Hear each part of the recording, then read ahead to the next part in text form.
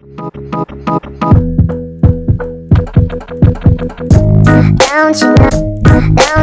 know it's getting old? Hey folks, welcome back to one more new episode in Salesforce Cast podcast, and this is Teja. In this episode, we'll try to understand all the objects that we get access to when you sign up for the new account, which is nothing but account, lead, contact, opportunity, so on and so forth.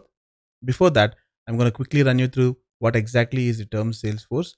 Salesforce is nothing but two words, which is sales and force, which is nothing but the actual unit or team which is behind sales. And software Salesforce is nothing but a cloud based CRM solution which enhances the sales process and makes sure that the sales team closes more sales when compared to their actual figures. And Salesforce heavily uses something called automation to achieve this. And now that we have a basic understanding of what exactly is Salesforce, let us jump in and try to understand all the objects that we get access to when we try to sign up for the account. In fact, when you try to sign up for the account, we get a whole lot of objects, and getting into all these objects will be completely out of the scope of our discussion.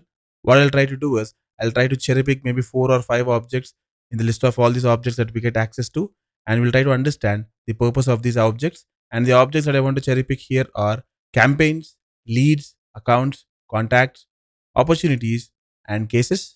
And now let us try to understand the purpose of these objects one by one. So the route or approach that we'll be following is, let us take one use case and let us try to understand the purpose of these objects. That will be a lot more interactive rather than just trying to understand the purpose of these objects. And for the sake of this use case, let us say maybe Verizon wanted to come up with a new plan in a couple of months. And what Verizon will try to do is it will start campaigning about the new plan that is in pipeline. And let us also go with the assumption that Verizon is heavily into online ads, FM ads, paper ads, TV ads, and all sorts of other advertisements or campaigns. And all this campaign related information will be stored in an object called campaign. So, what Salesforce tells you is, if you are a company, campaigning about your products is a mandatory thing. And since it is a mandatory thing, you don't have to actually go ahead and create one object. What I'll try to do is just try to sign up for the account, and you'll get automatic access to the object called campaign, which you can start using. And in this object called campaign, you'll have access to information such as start date of the campaign, end date of the campaign, and percentage of leads converted with respect to this campaign, so on and so forth. So put together, you can think of campaigns as one object which will have all the information about your campaigns, their start dates, end dates, actual budget, and the budget that is spent, and the number of leads you got back from this campaign, so on and so forth. Let us say someone from Dell came across this ad and he wanted to subscribe to this service. And this plan is basically like a CUG plan wherein his team members can talk among themselves and they'll not get charged anything extra for it. So the very first thing that he's going to do is he's going to get in touch with the customer care team in Verizon. He'll either email them or call them, or he's going to make use of the little chat window that you find on Verizon's website. And when he starts the conversation with the customer care executive is going to take his name, email ID, phone number, and some other specific information like that. And all the information that the customer care agent has taken will go and it will sit in one object called lead. And if you ask me what exactly is a lead, lead is nothing but it is a potential client, as in a lead might become your client or he might not become your client at the same time. There is no certainty as such here. He can become your client at the same time. He might drop off at any point of time. So the information that the customer care executive takes from the user, this goes and this will sit in the object called lead. And just like how we discussed, this will have information about his name, email ID, phone number, and some other specific information. And so far we discussed about two objects, which is campaigns and leads. All the campaign related information goes and sets in campaigns, and all the lead specific information will be available in lead object. And the third object that we need to understand is account. Account is nothing but a person who showed some sort of interest in the product or service. If he is very much okay with all the other specifics of this service, he'll finally subscribe to the service by doing a transaction. And once after that transaction is done, lead becomes account. You can also think of account as client or customer. It is one and the same thing, but we call it as account in Salesforce. So all the account specific information will be available in the object called account.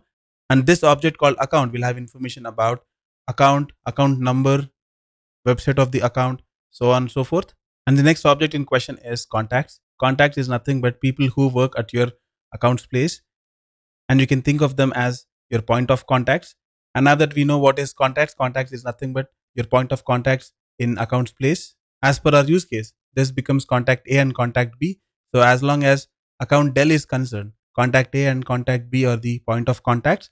And the next object in question is case. At any point of time, if the account Del has got any concern with the product or service, they can just log in and they can raise a ticket or a case, and the customer care executives, they'll start attending to these tickets and they'll start resolving them. So all the ticket related information will be available in this object called case. And the last object that we'll try to understand is opportunities. An opportunity will sit between lead and account.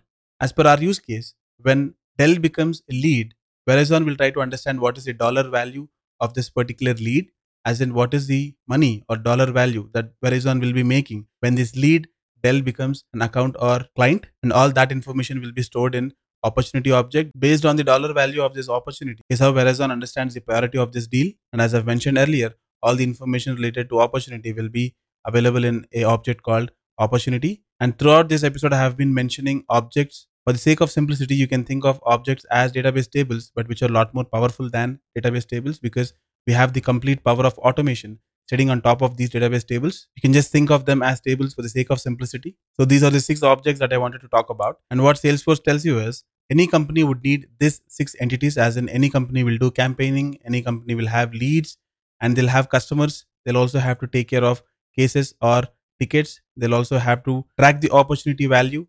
And what Salesforce tells you is since any company needs these entities, you don't have to create them. All you need to do is just sign up for the account and we'll try to give you a ready-made solution by giving you access to all these objects. And apart from these 6 objects, there are multiple other objects that you'll be getting access to, something like product, price book entry, codes, and etc.